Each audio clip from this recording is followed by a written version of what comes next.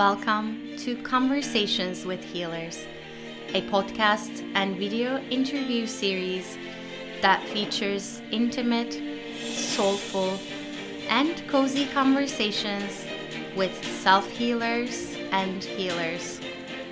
Healer to healer, we dive into all aspects of self-healing and healing and being and becoming a healer. I am Damla Aktekin. I'm a healer and the host of this podcast, and I can't wait for you to listen to this conversation.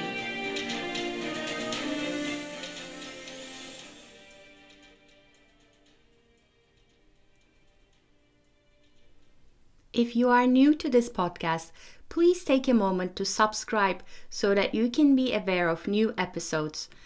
I also invite you to visit adropofom.com, adropofom.com, where I share a lot of free resources for self-healing and healing, and you can take a free quiz to find out what your energetic wounds are and how they may show up in your life. Discovering what your wounds are is the first step in healing them. I hope you enjoy this episode. There is one more thing I would like to share with you before you listen to this episode. I created a wonderful container to help you heal your energetic wounds and activate the infinite light and potential of your inner children. It is a crystal energy healing membership called Chakra Bliss Vault. Every month, you will receive 3 new crystal healing sessions. Plus, you'll immediately have access to my entire energy healing recording library when you sign up. The membership is really affordable and will continue to be so. You can find out more about it at adropofom.com, adropofom.com. I invite you to make healing your energetic wounds and connecting with your inner children a priority and invest in your well-being by becoming a Chakra Bliss Vault member. Hello everyone, this is Damla Aktekin, and today I have with me Dr. Jude Currivan. Jude, welcome. Thank you, Dom. It's lovely to be with you. Thank you for inviting me.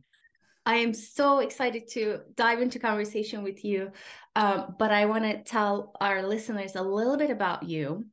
Dr. Jude Currivan is a cosmologist, planetary healer, futurist, and the author of the best-selling and award-winning The Cosmic Hologram, and her new book, which we will speak in length about, The Story of Gaia. Previously one of the most senior international businesswomen based in the UK, member of the Evolutionary Leaders Circle, and co-founder of Whole World View.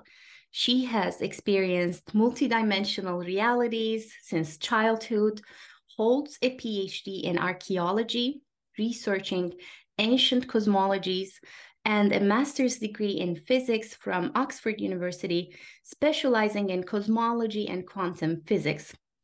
Her work integrates leading-edge science and universal wisdom teachings, aiming to serve the evolution of consciousness. I'm so happy that you're here, Jude. Thank you for being here. And our timing is immaculate.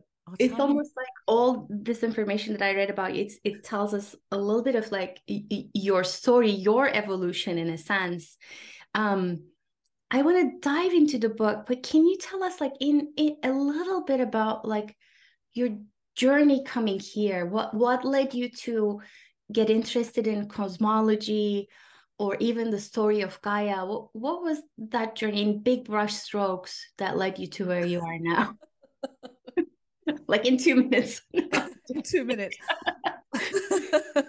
Somebody once asked me what was my most key attribute as a person, and I said curiosity.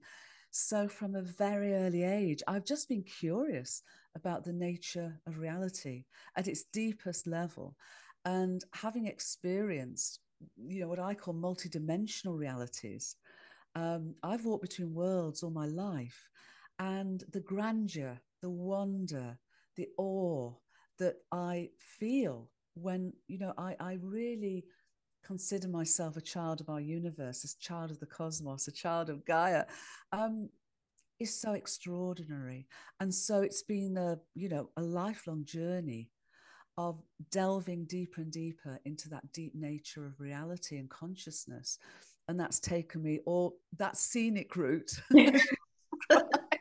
Very meandering. But somebody once said we experience life forward and we understand it backwards. So what I now realize is all of that width and breadth of experience has brought me to this place, so that finally, at this point at any rate, I can share the story of Gaia as in reverence and gratitude for her and for the whole, literally the whole world. Yeah. And for our listeners who may not know, what is Gaia? Where does the word originate? It originates back in ancient Greece. And as most of our listeners will know, the ancient Greeks had a whole panoply, a pantheon of gods and goddesses. But we translate them as gods and goddesses, but they were also sort of archetypes. And so for the ancient Greeks, named the goddess of the earth, Gaia.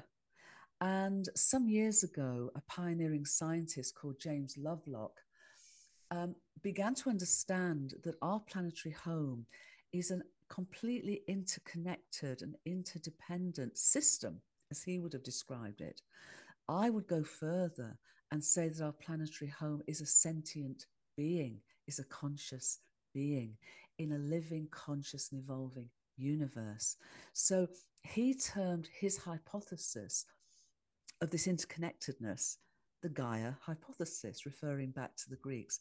And I've told the story of Gaia because now all the leading edge evidence is showing at a much deeper level of reality that she truly is our mother, our primordial mother, as a living and evolving planetary home. I love that. And I think as I was reading through your book, what struck me was first of all, you have these different ways of wording things that give them a different or more deeper meaning. You don't call it the solar system, you call it SOULELAR, solar system. And then I mean, it's almost like you're giving voice and meaning to the solar system, and you're retelling the story of Gaia as a story of love, relationship, and evolution. Can you tell us about like what led you to tell it that way, and why was it so important to you to retell this story as a story of love, really? Well, our mainstream collective worldview has been based on a mainstream science that tells us we're part of a meaningless, purposeless universe where evolution is random, is driven by random occurrences, and that over its whole life, eventually it was able to evolve to a position where consciousness could somehow arise from human brains. Yeah. And now we're understanding and have the evidence at all scales of existence for and across many, many different fields of research to turn this completely on its head. And what we're rediscovering is what the ancients understood in actually quite a more limited way, because they didn't know about evolutionary processes. They didn't really know of the cosmos beyond the visible stars that they could see. We now can peer far, far further out and far smaller and see the whole of our universe. But what is being revealed is what they understood and experienced their lives as. In other words, we are microcosms, co-creators of a living universe, a conscious universe that meaningfully exists and purposefully evolves, and not by random mutations, but intelligently guided from simplicity to ever greater levels of complexity. And so that completely changes our view of ourselves. because our universe is innately meaningful and purposeful. So we are. Our universe exists and evolves as a unified entity. So we're inseparable. It evolves from simplicity to complexity. So we have an evolutionary purpose.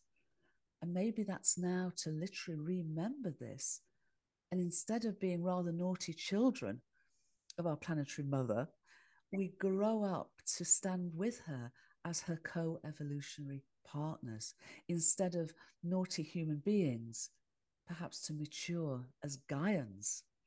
And so this is why the book wrote me, because I feel it did rather than me writing it. But it's also only now that all of this evidence has come forward literally in the last few years in such a compelling way, from the scale of the smallest scale of our universe to its entirety and across so many different fields of study, that this story can be told, and this remembering from our collective dis-ease of separation can be shared. Yeah. And in the book, you're also sharing the scientific and the physics and cosmology based reasoning for what you're just telling. Like you're referencing quite a bit of impressive research and information, as well as what I find the poetic view of what you're saying, the meaningfulness, the love, the connection. um can we go back to, because you are renaming Big Bang, you're calling it the big breath, and you're saying everything breathes, the universe breathes. Can you tell us about the big breath? I'll be delighted to, because our universe, as far as we can tell it now, began 13.8 billion years ago. But when we say it began as a big bang, it wasn't big and it wasn't a bang. It was minute. It began in its tiniest form. But also, if I say the word bang, what comes to mind for you? Explosion. Yeah. Yeah. Chaos. Yeah. Yeah. And that's not the way it began. It began in an extremely ordered and incredibly fine-tuned way. And from that initial moment, that first moment of space-time, as space has expanded and as time's flowed ever since, it is this ongoing big breath. It wasn't a single event. It was the beginning of the breathing, the life cycle of our universe. And the ancient Indian teachers and mystics called rishis also talked about the breath of Brahman, the out breath of God. So our universe is much more akin to that perception. And when I say everything breathes, I mean human beings breathe, planets do breathe, plants breathe, but our entire universe, in that sense of its whole life cycle comprising of this big breath of space expanding and time flowing forward, for me, it gives us a much deeper felt sense of being part of this, whereas the Big Bang never did, and it's not accurate. Yeah. So that's why I renamed this ongoing, joyous, experiential wonder that we call our universe. Yeah, I love that. And one of the things I especially loved in your book is at the beginning of each chapter, you're sort of going in a what you called at the beginning, multidimensional journey. Like you go into, like, feel into Big Bang or another moment in the evolution and see how that feels for you, which is beautiful. And which brings me to, like, you also have what I feel is a different view and a definition for the word evolution. Can you tell us a little bit more about that? Be happy to. I mean, we usually speak of evolution in terms of biological evolution. And in a universe where we now know, through all the evidence we have, that it's rather a great thought than a great thing, that mind and consciousness are not what we have, but literally what we and the whole world are. So our universe exists and evolves as a conscious, living, and evolutionary and non-locally unified entity. So evolution then is from that very first moment of an ongoing big breath 13.8 billion years ago, from simplicity to ever greater levels of complexity. And what the evidence is pointing to is our universe plans ahead. So all the laws of physics are there from the very get-go that enable that relationships that you're talking of. You know, what we're discovering is a science of love, where love is that fundamental wholeness of our universe and everything within it. So evolution then is purposeful. It's guided intelligently into those ever greater levels of complexity and diversity and self-individuated self-awareness. So 13.8 billion years later, here we are. Yeah.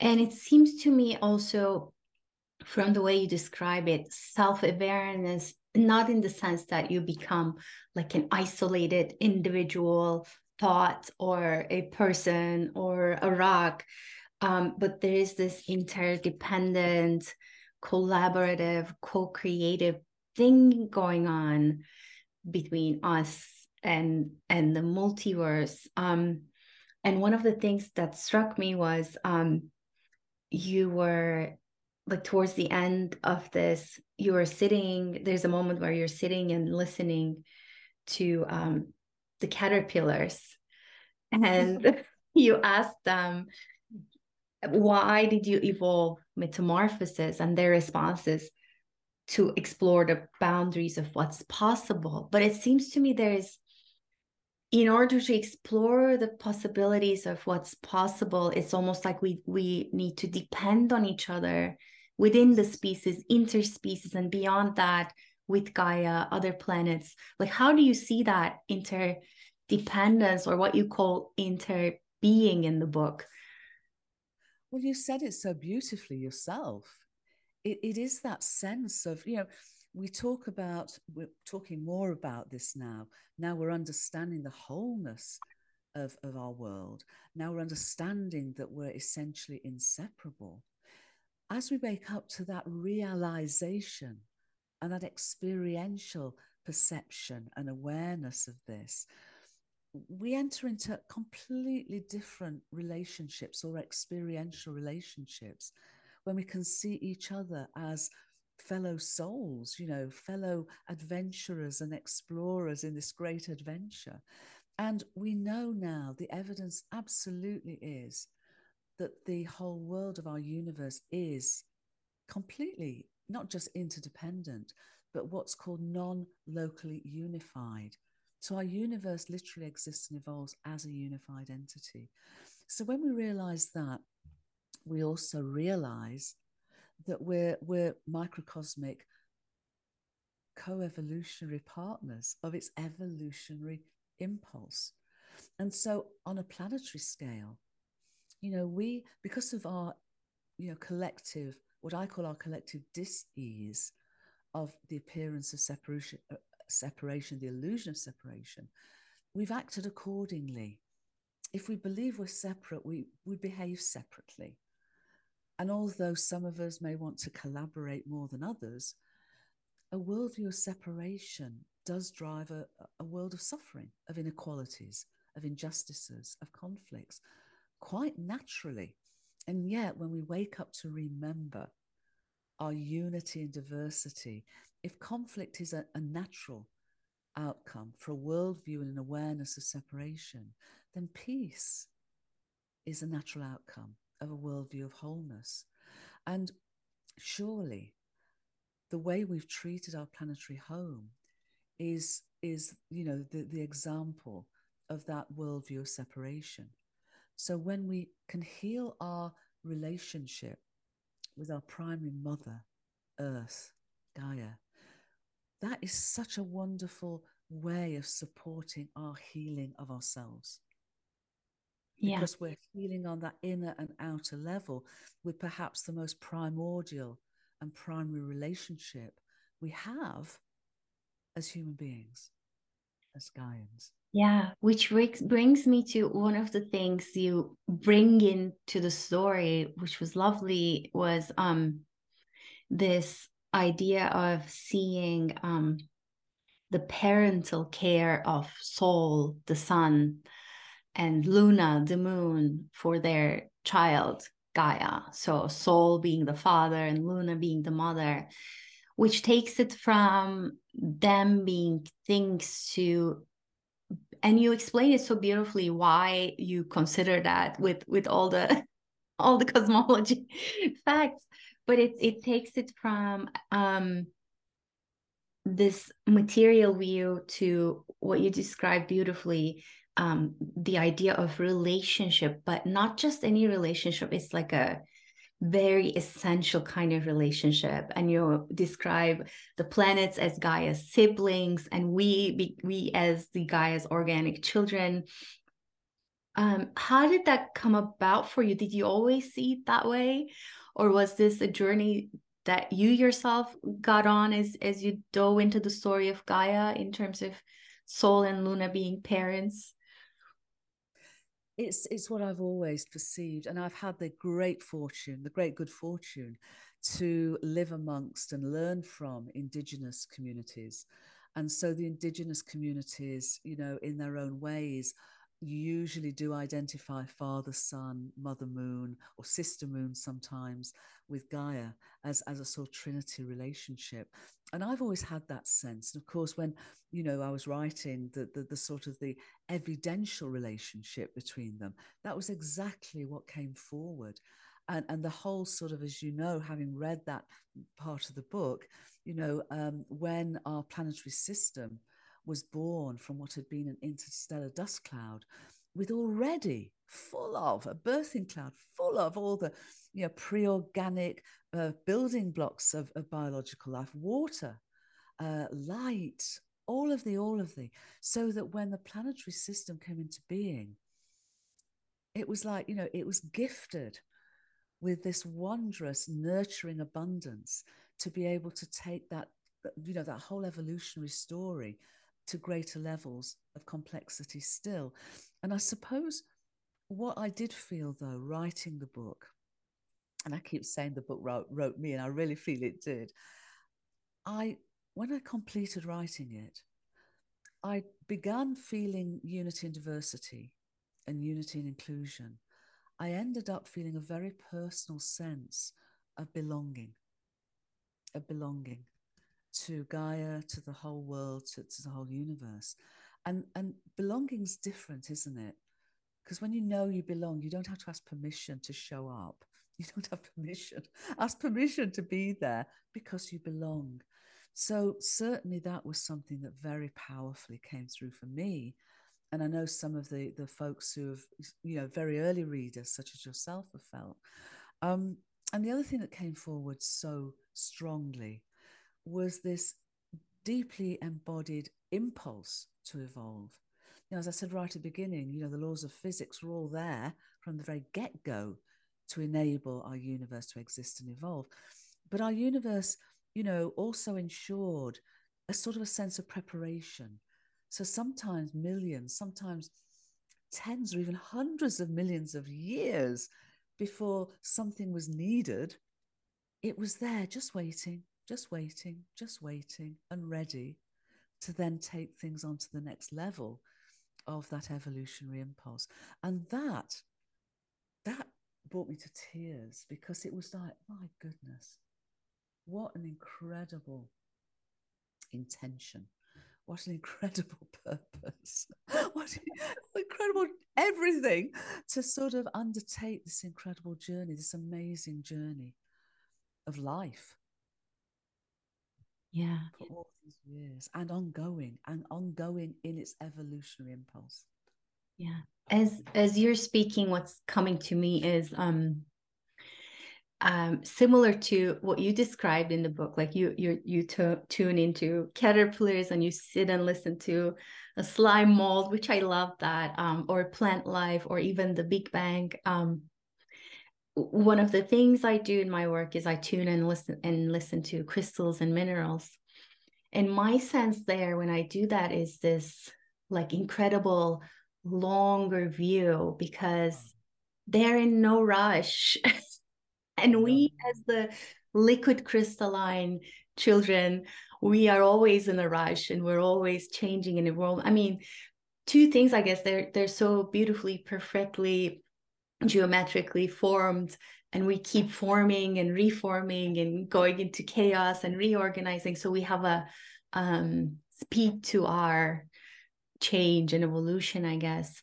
But also this sense of, as I began to tune into crystals, my sense was I started to see them everywhere. Our DNA is crystalline, so any being with DNA, we have DNA, so we're kin. We are, in relation. We are literally made up of the building blocks of the universe. Mhm. So, which brings me to um, you talk about the science of love and you talk about universal.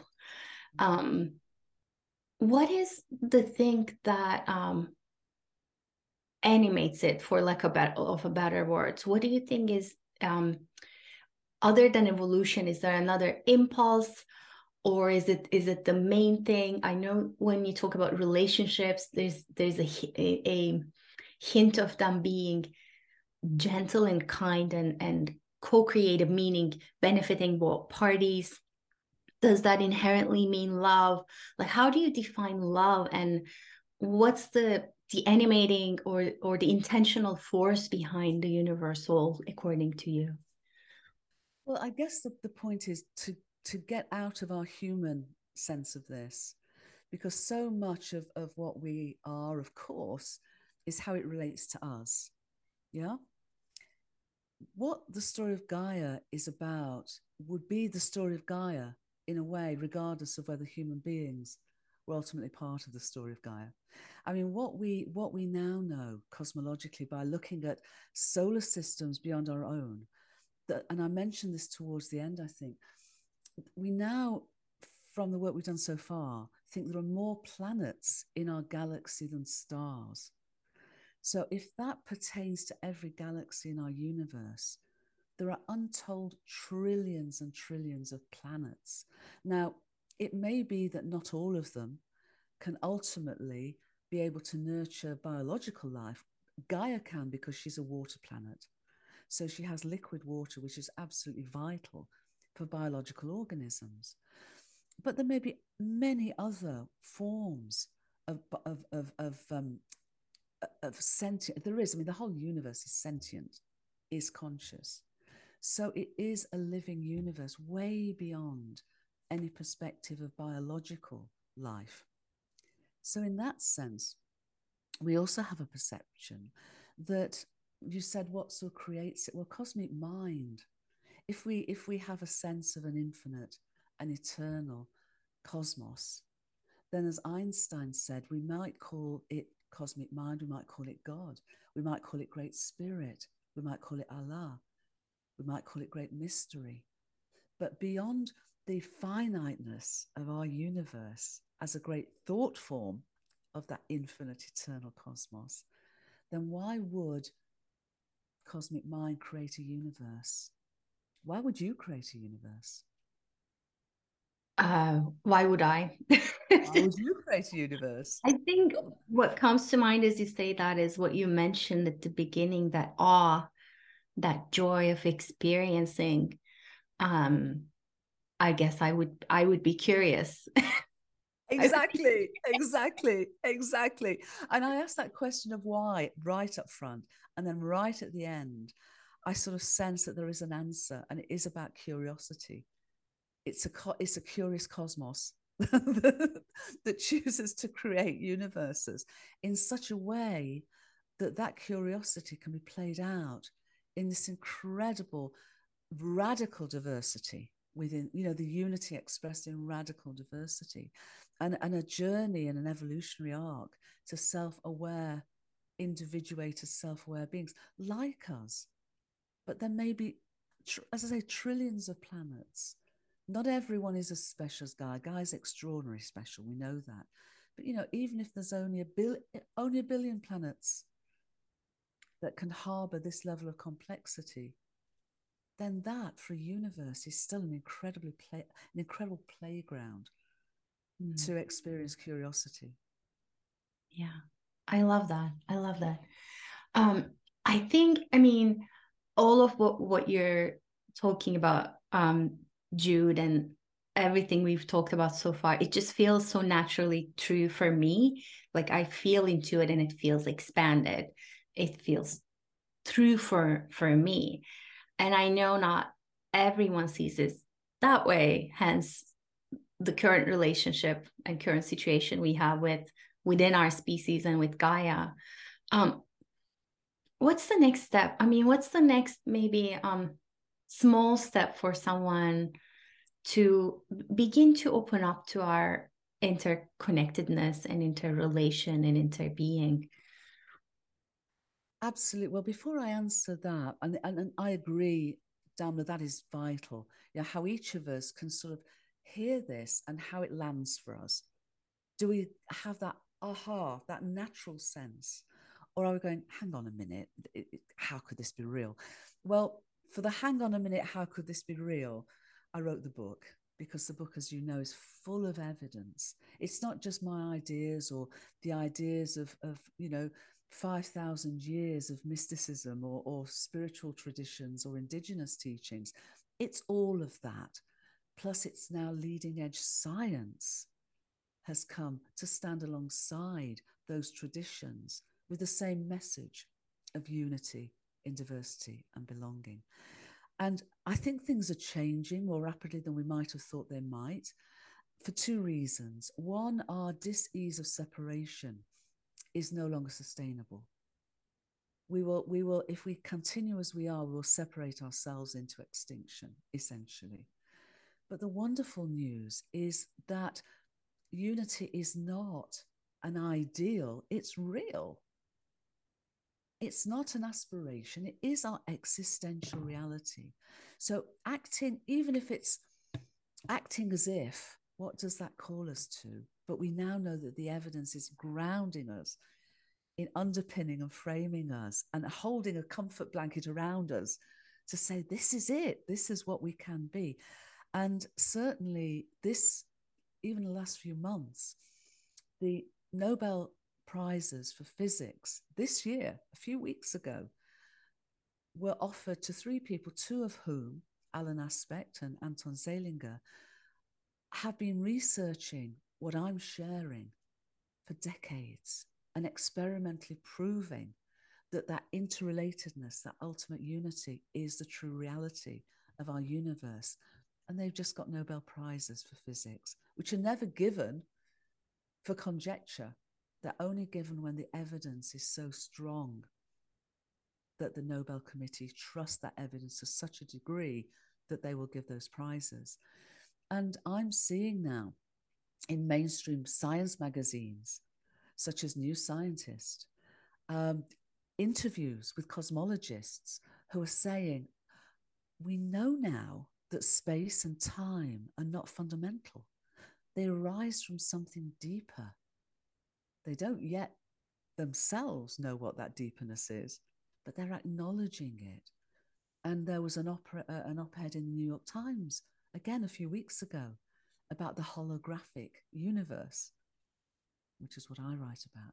If it's getting in now to mainstream science magazines, and if it's being given Nobel Prizes for, I think we're on the threshold of a major, major revolutionary moment in the way we see ourselves and the whole world.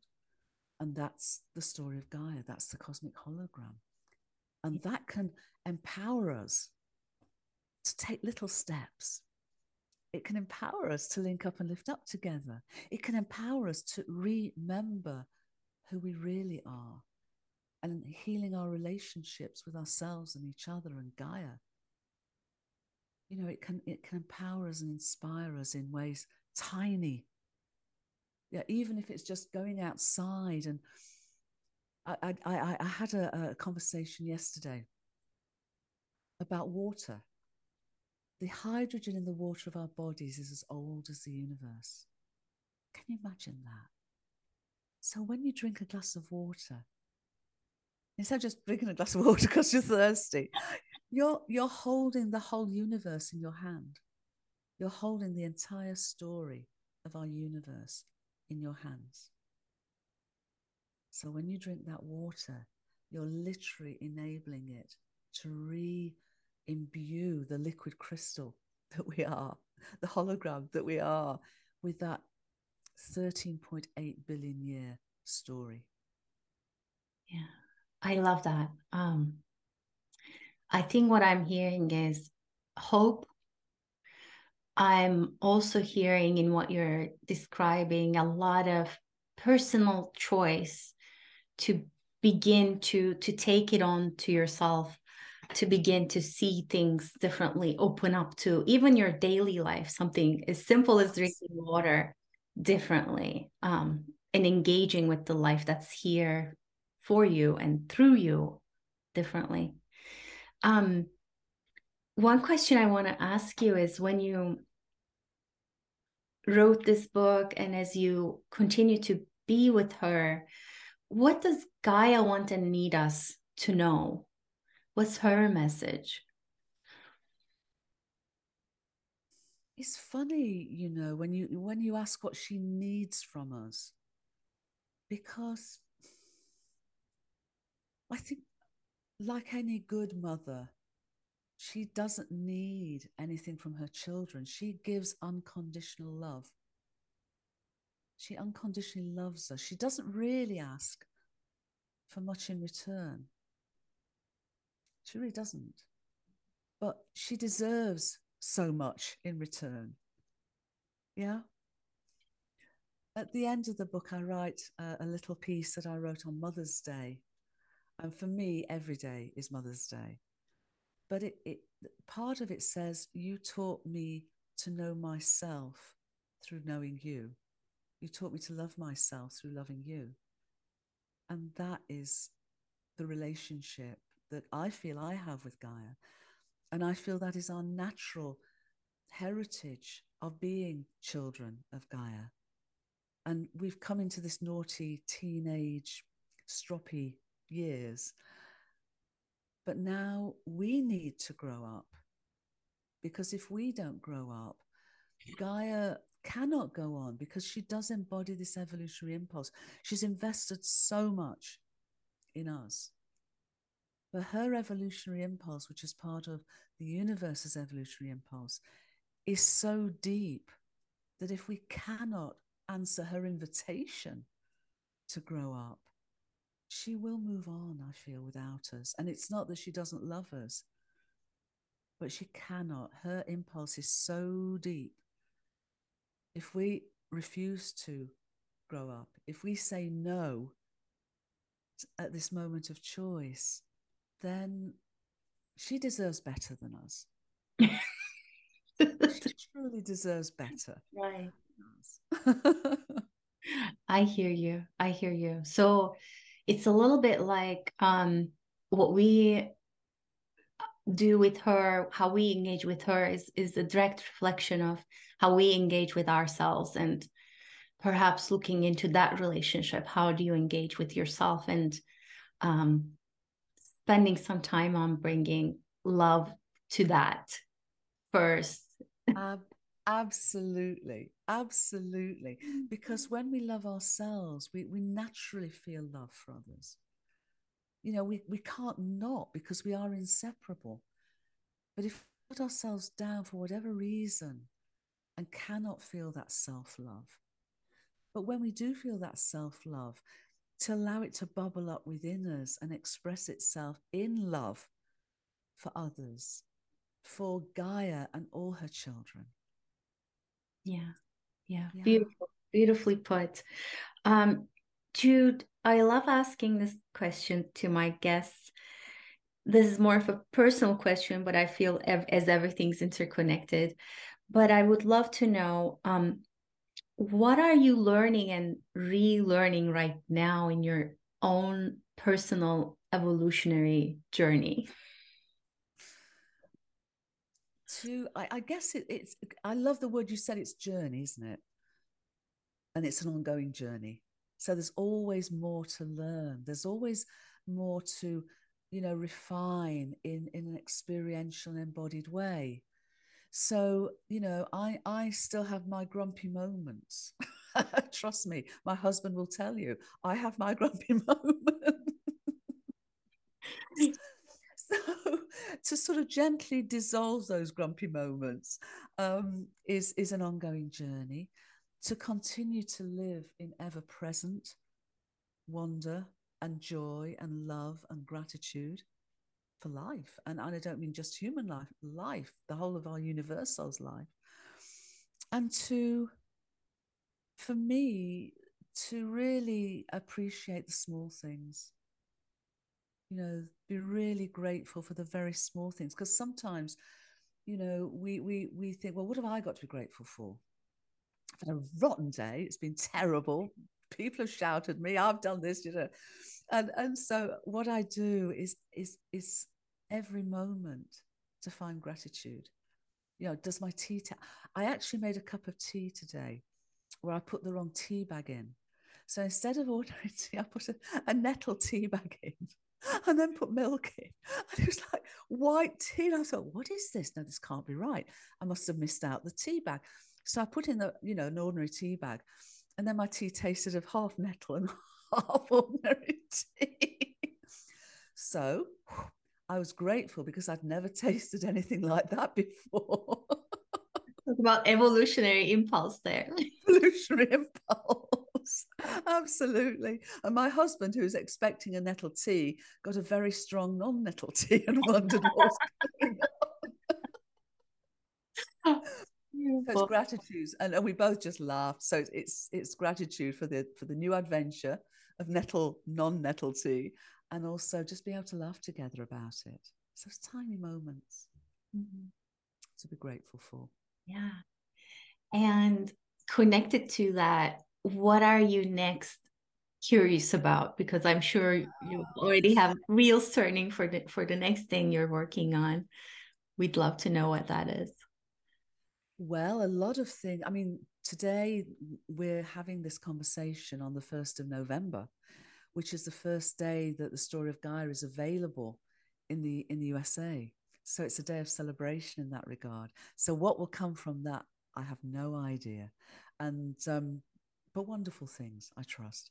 But also we had a launch in the UK on the 20th of October, 100 change makers from government and heads of organizations, environmental folks, educators, musicians, artists of all sorts, scientists, journalists, a wide range of change makers all coming together with a view of sort of taking forward this understanding of unity in diversity.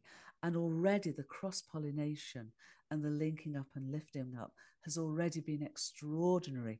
So how to bring that forward. And then also, I'm a member of the Evolutionary Leaders Circle, so doing a lot with our synergy circles, again, to bring this unitive understanding of this unitive narrative into as many fields and to share with as many people as possible. And then also the next book. The next book. Well, thank you so much. I love your view of, first of all, it gives me a lot of hope and this, again, this sense of expandedness to hear you talk about our interconnectedness.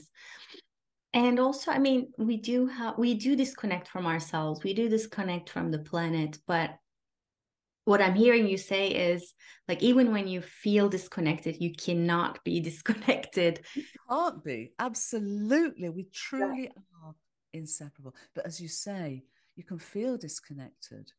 And the appearance of our universe does look separate, but it's only its appearance. It's not its deep, fundamental, true reality. And we're now understanding its truer unity. And we can therefore trust in each other, trust in ourselves, trust in our relationships, because we can trust then in the wholeness of reality itself. Yeah, yeah. And thank you so much for all the work that you do to keep reminding us that, it's true, because we as a species, we forget. I mean, I forget like 100 times throughout the day, and then I have to remind myself, as you said with the tea example. I think what you're doing is tremendous in showing us not just the retelling of the story of Gaia, but showing us there can be a science of love, there can be a science of connection. And this has been tremendous. Thank you so much, Jude.